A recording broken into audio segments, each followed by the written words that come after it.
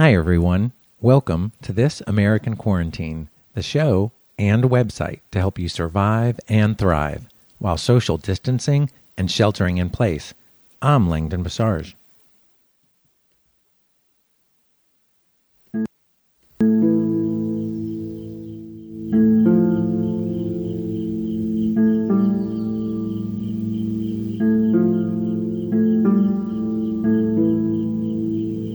When was the last time you were in a forest? Not just a park or a green space.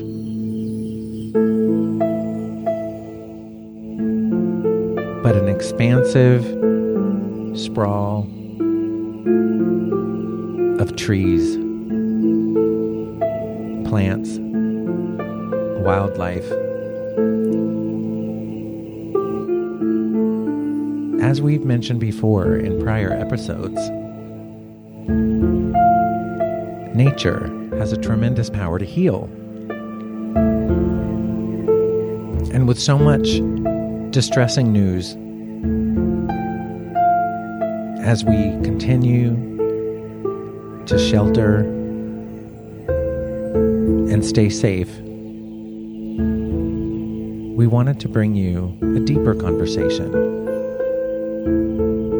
to help inspire you to get out, get some green time, and feel better.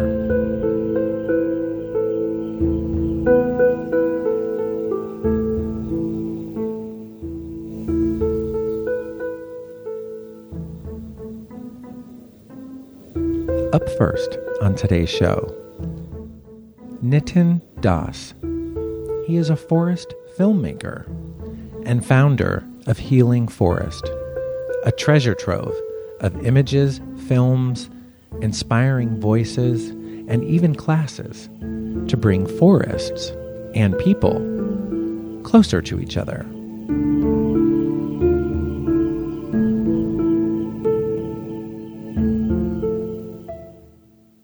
And Nitin Das joins us now.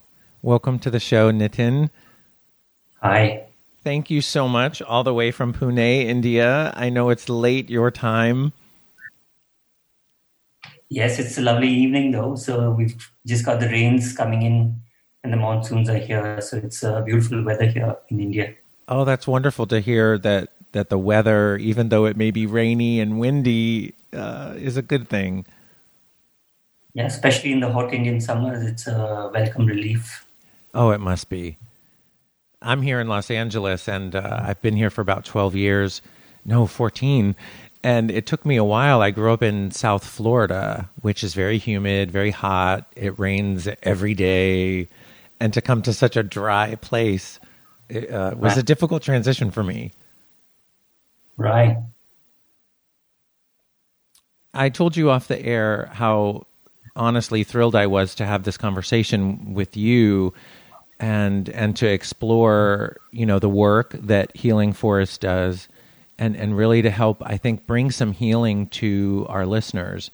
The world is really struggling right now, and of course in the United States, the mishandling of the pandemic response is causing a lot of human suffering, and I'm hoping that we can highlight ways that even in the midst of all of this, people can find a way to soothe and even though we may not be able to quote unquote heal right now because we're in the middle of it, that there are readily available resources to us. And for me personally, nature has always been a go-to.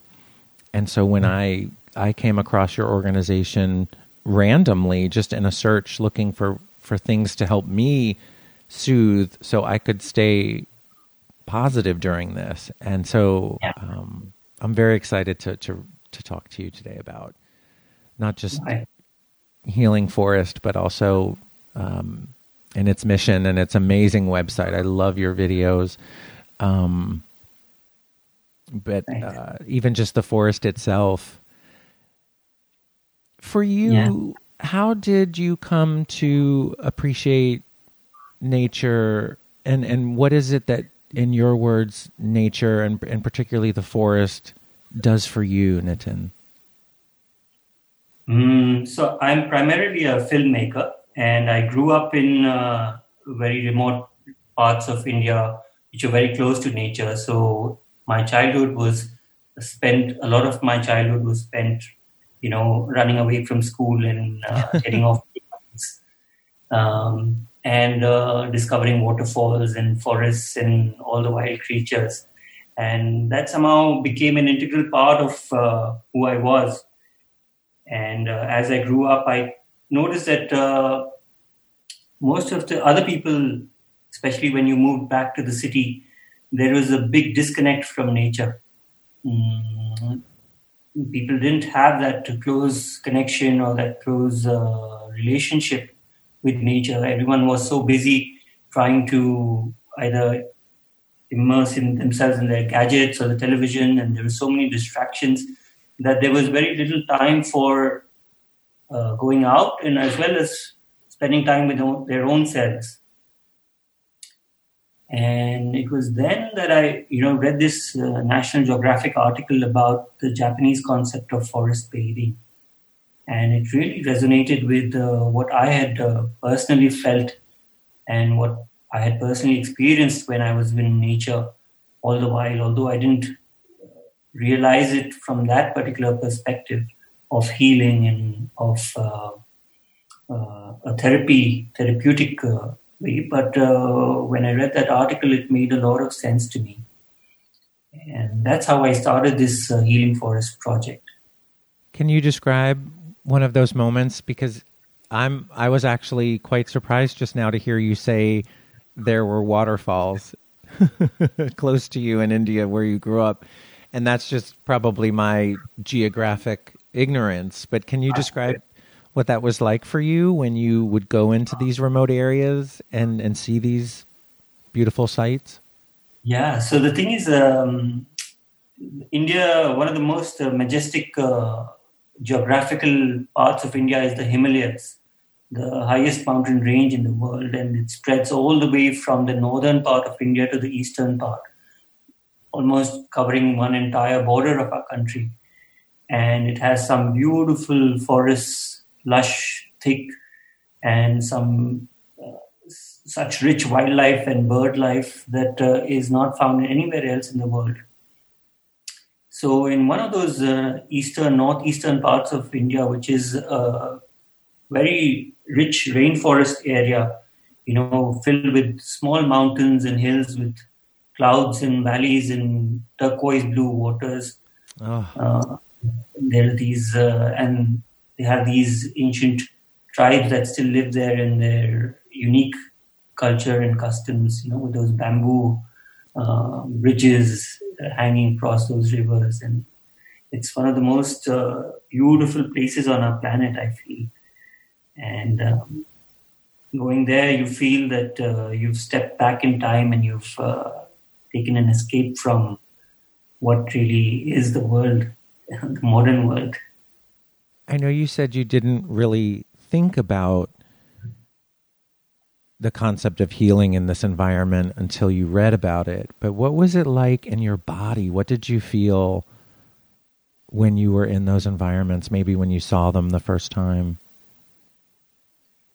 I think one of the big things is it makes you relate to something larger than yourself, so all your thoughts which are generally related to yourself and what you would do in the past, about a memory or about some idea that you have about your future or some worry that you have, you tend to put that down for some time and you begin to think less and feel more. So the very fact that you are in the moment, in some ways, it is a way of mindfulness. Many people find mindfulness very difficult to do or sustain over a long period of time. But if you try and do the same thing in nature, it happens so naturally. And it is just built into our system right from our evolutionary days. I think it is too. And it's fascinating that science is finally catching up with that. There is so much research on this now, to the point of even identifying chemicals that certain trees release that have a calming effect on our neurobiology. and I found it really interesting in my work as an educator and as a nurse. I've always included time outside for my patients, and always looking for more studies to back that up, because as a nurse, it has to be evidence-based. And Yes. for some reason, the anecdotal evidence of how it made you feel, it's not enough, for science. Excuse me. So I was fascinated when scientists actually began to refer to it as green time. And it's actually being prescribed now. And we can measure the effects on blood pressure, blood sugar. So there are these physiologic responses to our body, regardless of whether we are sensitive or we have an emotional response. It's healing at a very biological level. That's right. Absolutely. There are many indicators, not just for the mind and the way the mind behaves and the hormones that the body produces, and what happens right to the level of the blood, where you have the anti-cancer cells in the blood, which increase in number, and that count of the anti-cancer cells stays high for a long period of time, even when you're out of nature. So all those things are really adding a lot of weight to what we feel intuitively. But I guess somebody who has had that connection with nature, you don't really need any science to convince them. It just, they know it. Because you feel it. Yeah, absolutely. Yeah. Growing up in Florida, I spent a lot of time outside, of course, in different natural environments, and of course the beach. So water remains one of those very healing forces. So I try to, in the middle of my hectic week, in the middle of a crazy concrete city like Los Angeles, I try to get to the ocean as much as I can, and hike in the hills as well. True. Yeah. You shared with me about recently being in California and getting to see Yosemite. How was that for you? Yosemite was unlike any other place that I have seen. It is such a magnificent place. It is a rare gem, I think, anyone who goes to Yosemite, and no matter what season you go in, it's different. Every season is different, and every season is equally magnificent. And it keeps revealing new treasures and new things at every corner, whether it is the meadows or the beautiful, placid river, so tranquil and serene. It's just, I think America is gifted with some of the most magical nature places in the world. Yes. I love that you said gifted. We need to, I think, see that and appreciate that and fully receive it. And then we know we have to take care of it. True. You mentioned about the seasons, and for me, that's always been another metaphor that nature has for us, because it has winter, it has spring, summer, fall, and there's so many parallels to our lives, the lifespan itself, going through a tough time, sometimes being barren. So winter, things can seem dead and that there's no hope, but underneath the snow and in that frozen ground, there are seeds, and those seeds will blossom. Right. And that is one important thing that we talk about in nature, is this thing called insight meditation. Insight meditation is something where you look beyond the surface and see the metaphor which is hidden in life. The fact that the sunflowers, when they grow, they change their face and move along with the sun. That's because the genes on one side, on the east side of the sunflower, they activate during the day. And then the genes on the west side activate during the night. So the sunflower turns its face back. It turns its face back to the sun. And it's able to follow the sun and get the maximum out of it. And then they found that the older sunflowers, they stay fixed towards the east. And that also has a benefit, because the bees, they like to land on the warm flowers in the early morning. So the older sunflowers have a higher chance of getting the bees to come and pollinate them. And it just makes you realize that everything in nature works to a rhythm. There is a rhythm to everything in life. And every person has their own rhythm. And we somehow in our lifestyles, busy schedules, we tend to lose that rhythm or lose our connection with that rhythm. And we try to follow the herd rhythm that everyone has to work from 9 to 5. But maybe that's not your rhythm. And depending on what your age is or what your what stage of life you're in and what your personal inclination is, you have to be in touch with your own rhythm. Wise words, Nitin. I'm just reminded of how the word disease can be broken up into dis-ease. And it's just making me think, resonating with what you're saying, that so much of our physical illness and emotional turmoil comes from how we're living. And we're creating this disharmony, which is creating dis-ease. True. If you look at it, one thing we talk about in our blog is that our health, our mental health and our physical health is directly linked to the environment that we have. Most of the times, the environment that we work in is very toxic, or there are relationships which don't really add value or positivity to our lives. But just stepping out into nature can heal your environment or the environment that you're in. And that really works wonders for your own mental health and your physical health. A great example, if you look back in history, if you look at the Mayan culture, the Mayans had these huge towers and they were at the epitome of their civilization, and yet they disappeared. And people, when they tried to find out why did they disappear, they found that their growth rate had become so high that they stopped caring for their rivers, and they were more into production of food, and all the rivers were being ignored. And as the population increases, the resource became lesser and lesser, and then the environment changed and the drought hit them, and they just could not sustain the way they were going on. So the whole civilization collapsed. That's why I think, as a metaphor, the rivers of our life are very important. The environment that we take for granted is very crucial for our own health.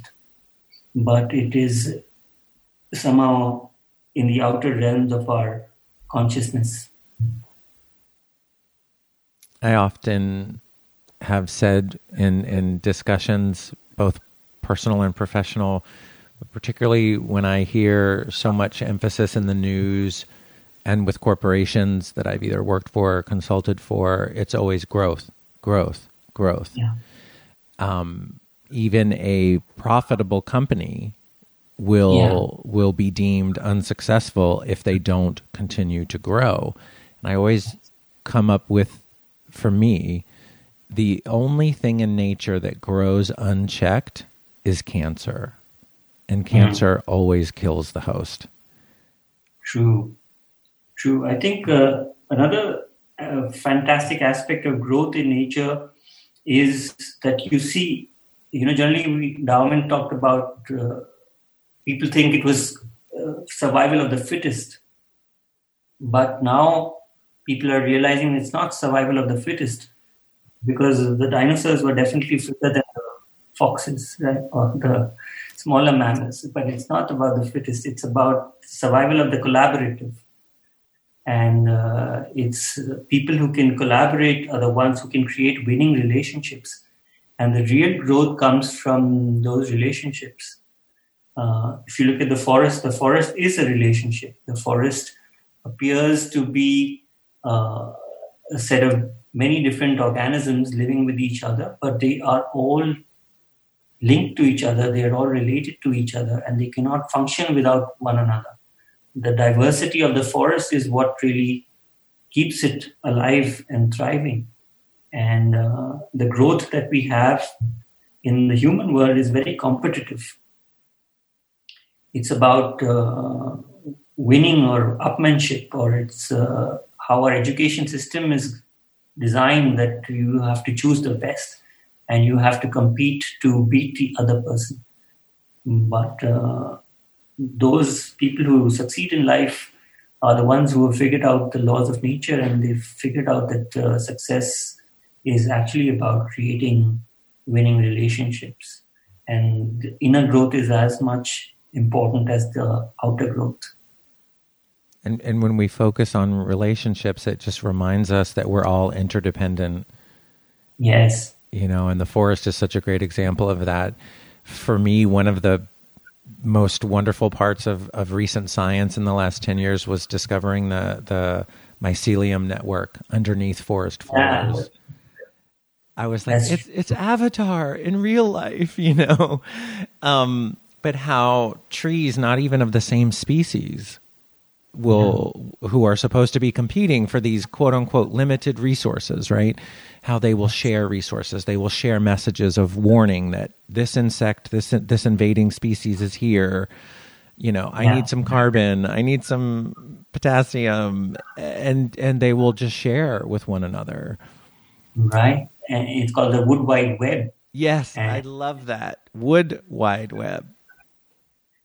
And there is this author, an American author called David George Haskell, who's written a wonderful book called Song of Trees.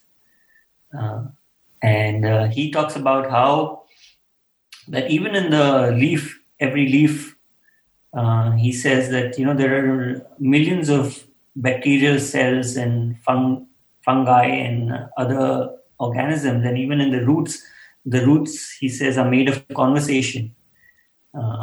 Between the fungi cells and the root cells, and they're transferring information, and they're transferring material, and they're transferring DNA. So it's all about relationships. For the tree is made of relationships, and it's the same with people. We are true. I wanted to circle back to something that you said earlier, Nitin, that really resonated with me as well. You spoke of the rivers of life, and in the moment it was a bit of a metaphor with the Mayans and physically us taking care of the rivers that feed us, physical rivers. But I'm now thinking of the other rivers that could feed us if we allowed it. Nature itself, a sense of purpose, maybe the things that feed our mind, our body, our soul, can be varied. And so I'm just thinking, we've got to recognize them and we've got to take care of those rivers, but we've got to keep them open, and we've got to go ahead and bathe in them ourselves. True. And also the metaphor for rivers is through resilience, right? And especially in these days of the pandemic, where there is so much of death and loss around us, and there is so much of challenges in front of us, then we have to know that the river is always stronger than the mountain. The way of the river is always going to lead us away from our conflicts and troubles. And it's about exploring, like we had discussed earlier. It's about a new kind of exploration which tries to turn towards what's positive and turn towards exploring what nourishes us and gives us hope and courage in these tough times, and moving towards that rather than staying stuck or bound by what is stopping us or challenging us. I can tell you, Nitin, that personally that's extremely helpful for me and quite beautiful, and a reminder that I really needed, that the river is stronger than the mountain.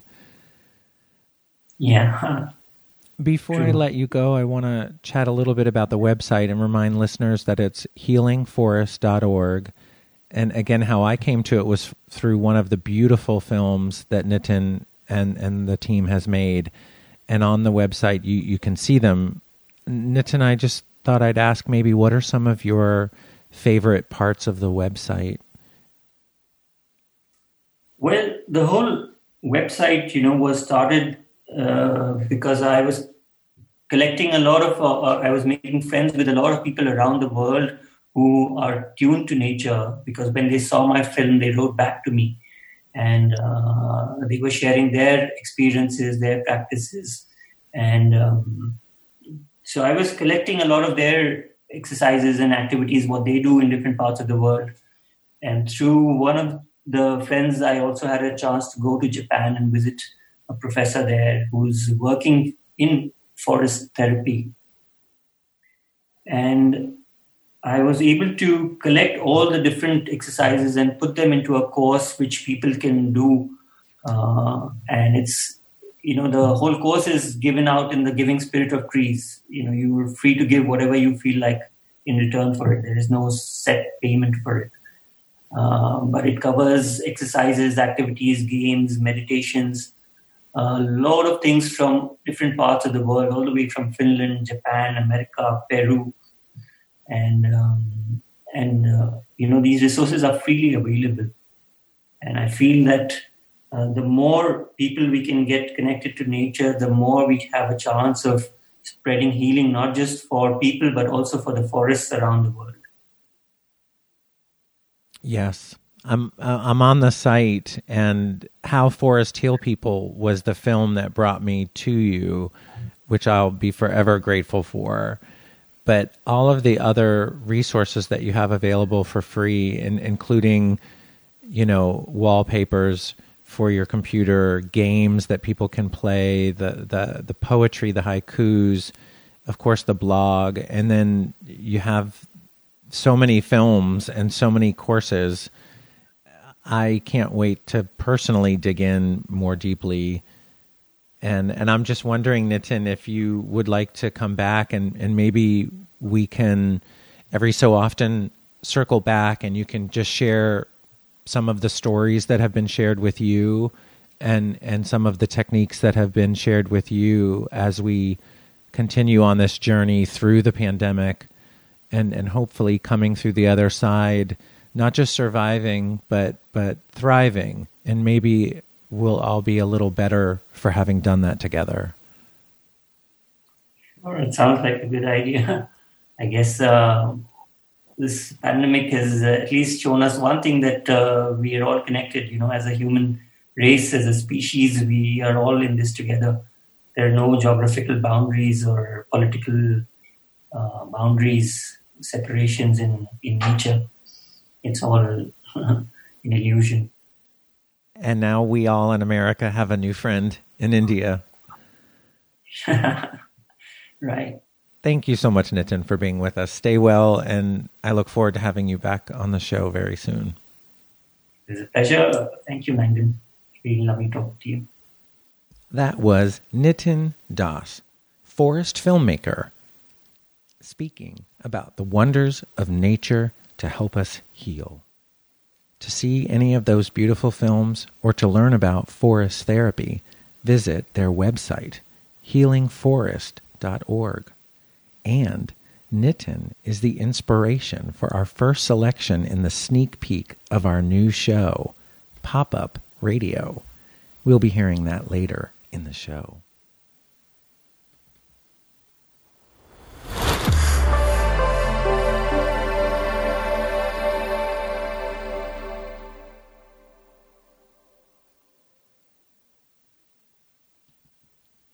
And now, from the forest to the deserts of Southern California, producer and journalist Francisco Castro brings us an audio recording of good people doing great things.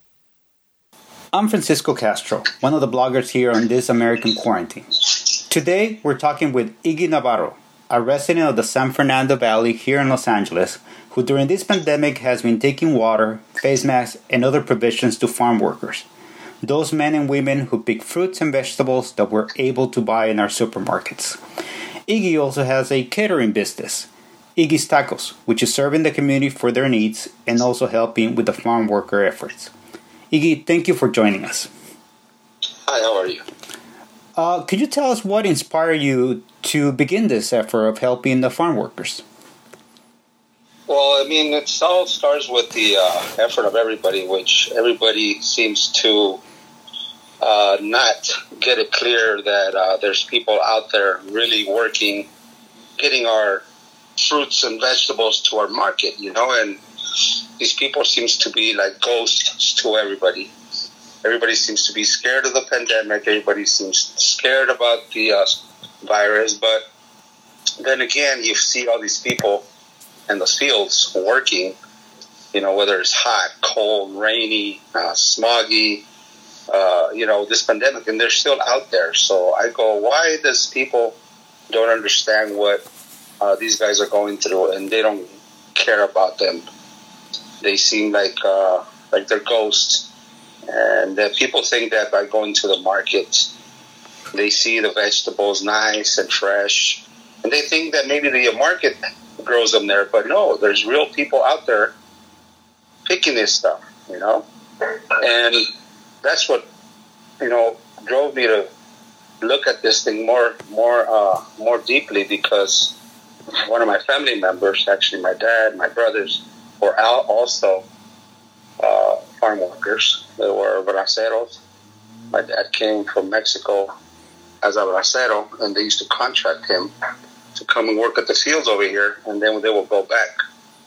So all this thing came to my mind while this pandemic is really helping everybody to open their eyes and open their hearts and start to realize that there's so much to think about when you're at home, And that's what started me to think about the farm workers.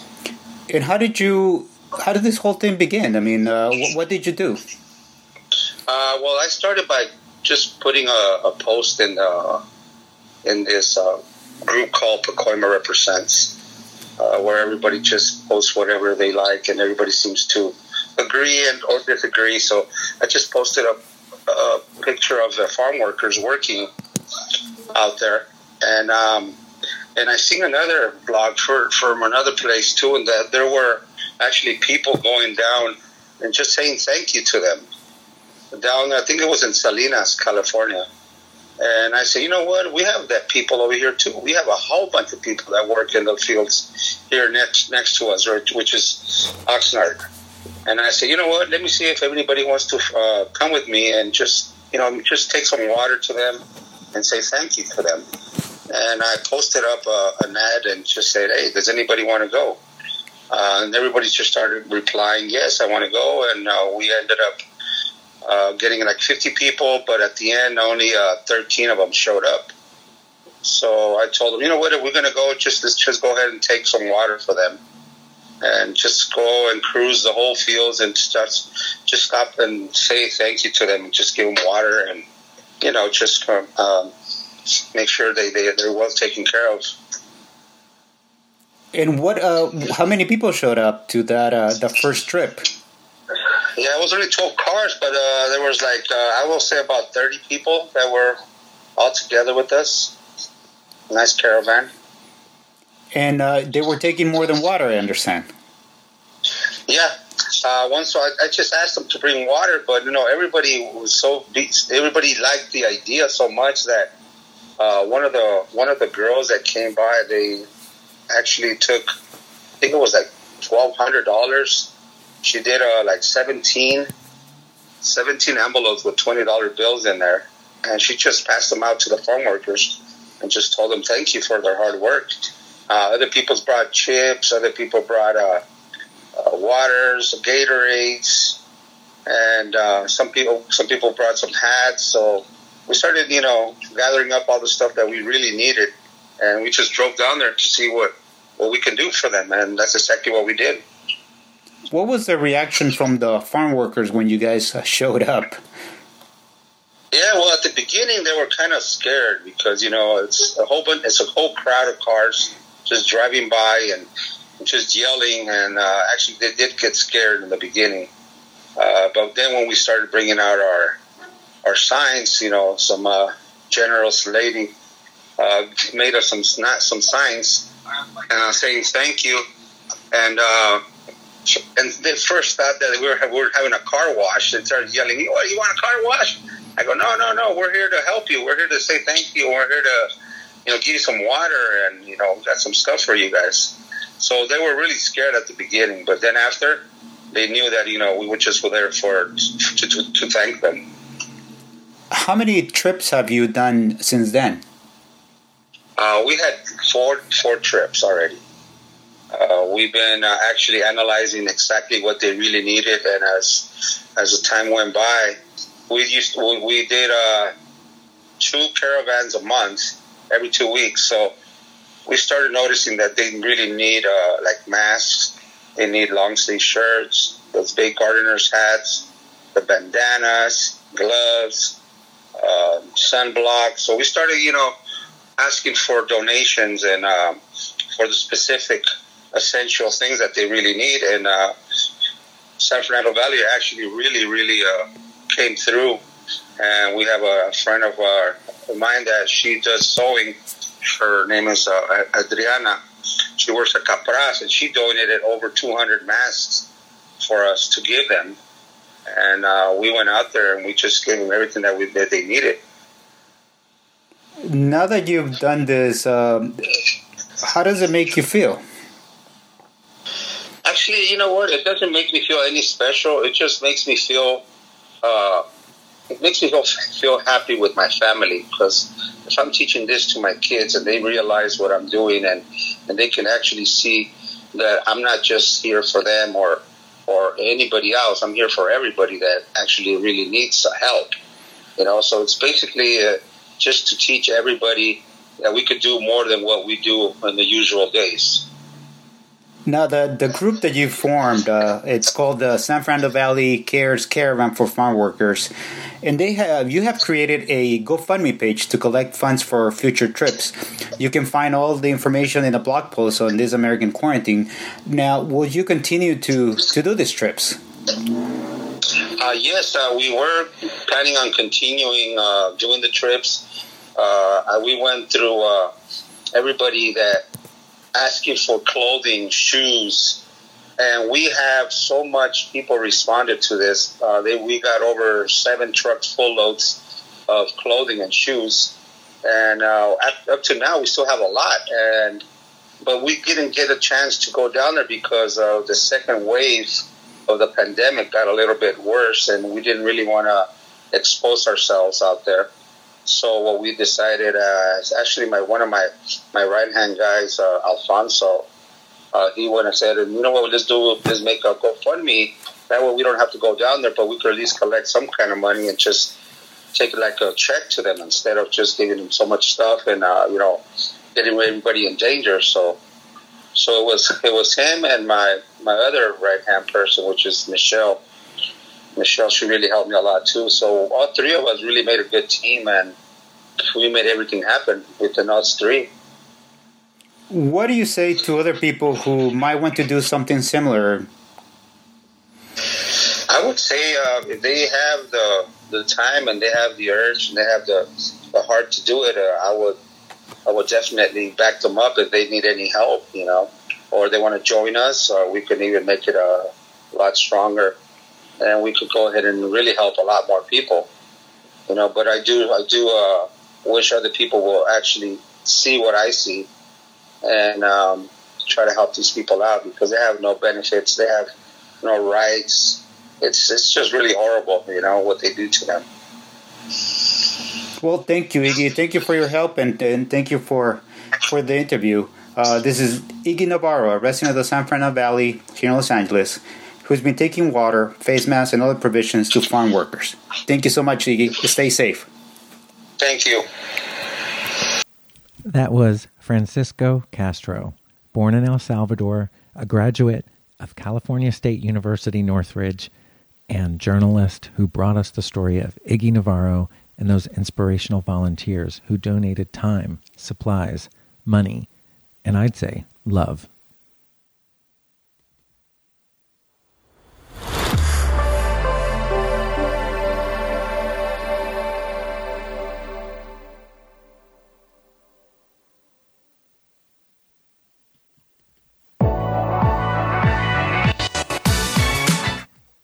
I hope you recognize that song. That's the new theme song. for Pop-Up Radio, our new collaborative effort with the Los Angeles Public Library and the New York Public Library to bring you literary glimpses of inspiration and resilience.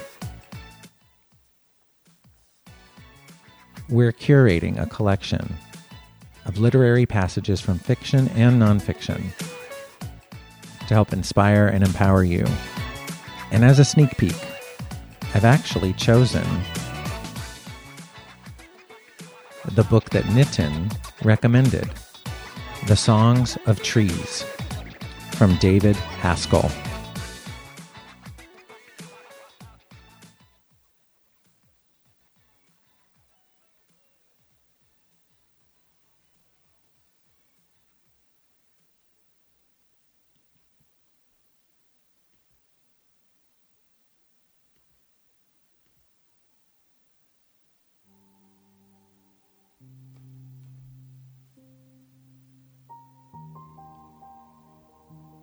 Moss has taken flight, lifting itself on wings so thin that light barely notices as it passes through. The sun leaves not a color, but a suggestion. Leaflets spread, and the moss plants soar on long strands.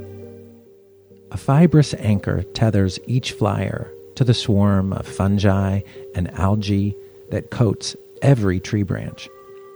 Unlike their crouched and bowed relatives in the rest of the world, these mosses live where water has no skin, no boundary. Here, in Ecuador, the air is water. Mosses grow like filamentous seaweeds in an open ocean. The forest presses its mouth to every creature and exhales. We draw the breath, hot, odorous, almost mammalian, seeming to flow directly from the forest's blood to our lungs. Animate, intimate, suffocating. At noon, the mosses are in flight, but we humans are supine, curled in the fecund belly of life's modern zenith. We're near the center of the Yasuni Biosphere Reserve in eastern Ecuador. Around us grows 16,000 square kilometers of Amazonian forest in a national park, an ethnic reserve, and a buffer zone connected across the Colombian and Peruvian borders to more forest that, seen through the lofty gaze of satellites, form one of the largest green spots on the face of the earth. Rain. Every few hours, rain, speaking a language unique to this forest. Amazonian rain differs not just in the volume of what it has to tell, 3.5 meters dropped every year, 6 times gray London's count, but in its vocabulary and syntax. Invisible spores and plant chemicals mist the air above the forest canopy. These aerosols are the seeds onto which water vapor coalesces, then swells.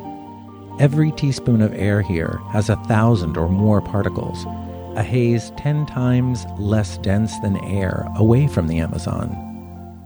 Wherever people aggregate in significant numbers, we lose to the sky billions of particles from engines and chimneys. Like birds in a dust bath, the vigorous flapping of our industrial lives raises a fog. Each fleck of pollution, dusty mote of soil, or spore from a woodland is a potential raindrop. The Amazon forest is vast, and over much of its extent, the air is mostly a product of the forest, not the activities of industrious birds. Winds sometimes bring pulses of dust from Africa or smog from a city, but mostly the Amazon speaks its own tongue. With fewer seeds and abundant water vapor, raindrops bloat to exceptional sizes. The rain falls in big syllables, phonemes, unlike the clipped rain speech of most other landmasses. We hear the rain not through silent falling water, but in the many translations delivered by objects that the rain encounters. Like any language, especially one with so much to pour out and so many waiting interpreters, the sky's linguistic foundations are expressed in an exuberance of form. Downpours turn tin roofs into sheets of screaming vibration. Rain smatters onto the wings of hundreds of bats, each drop shattering, then falling into the river below the bat's skimming flight. Heavy, misted clouds sag into trees and dampen leaves without a drop falling, their touch producing the sound of an inked brush on a page.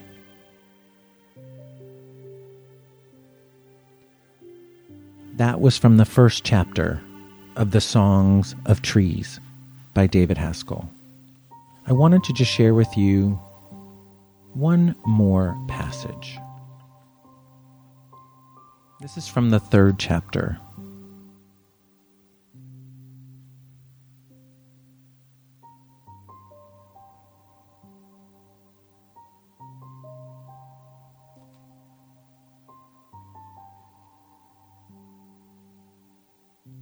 Newtonian spheres trace rings around the void. Earth and moon hoop the sun, setting the early rhythms of day and night. Moon circles a spinning earth, each tracing an arc in the other's sky. The spheres would fling themselves apart were it not for threads of gravity that interconnect all mass, whether that mass be a star, a moony dust mote, or a drop of ocean. A bulge of water chases the moon around the planet. The ground also feels the moonward gravitational pull, but rocks are too stiff to leap. The oceans are more responsive, raising tides in an answer to the moon's draw and the Earth's spin. At any ocean shoreline, the interlocking orbital rings manifest themselves in flood and ebb. All the fueled cunning of humanity cannot move this volume of water, a heave of weighty ocean. Yet the rotating spheres emanate a silent power that emerges from nothing but relationship. When in their rotations, the spheres temporarily align along one axis. The combined gravitational pull of the sun and moon cause the oceans to rise high and fall low. The spring tides leaping, springing. Days later, moon and sun are out of alignment at cross purposes. Gravitational forces are anemic, causing gentle neap tides. Imagined from within the abstractions of celestial geometry, water's movement is orderly, imbued with mathematical elegance. Even when the overtones and ornaments of irregular shorelines and ocean depths are worked into the score, all seems harmonious. Earth and oceans are governed by the steady, predictable hands of the skies.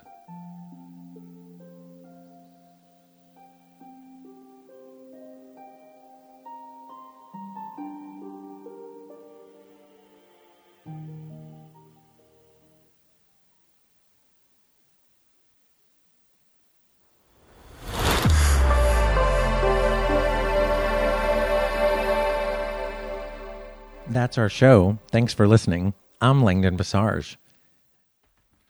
As always, we ask that you help us to help others. Amplify all truthful and helpful messages that you see on social media or encounter every day in conversation. You can follow us on Twitter at AMQuarantine and on Instagram at 411 versus 911. We'd love it if you helped us in our new campaign, I Wear a Mask Because. Take a selfie or a video and post it on social media. Make sure you tag us and include the hashtag #IWearAMaskBecause. You'll be helping to positively influence others to take sensible and safe precautions and help slow, if not stop, the spread of COVID. And we might feature you in our upcoming pictorial. Last, donate if you can to help us keep the show in production and the blog in action, spreading life-saving information instead of germs. The site is secure, our SSL has just been updated, and all transactions are protected by the encryption of PayPal.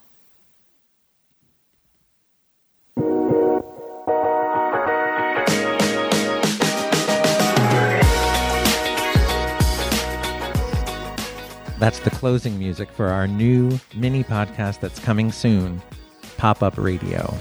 I hope, even though I'm not a professional voiceover artist, that you enjoyed my readings.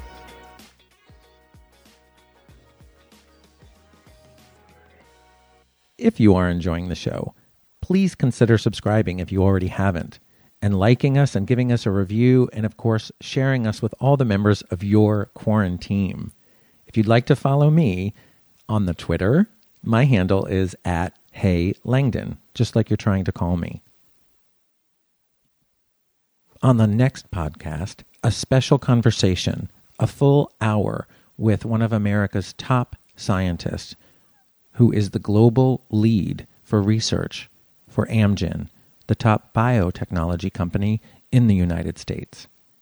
Fascinating discussion, learning about how vaccines come into production, as well as new medication. It's a conversation you won't want to miss. Until then, remember, it is going to get better. So stay strong, stay well, and stay in touch.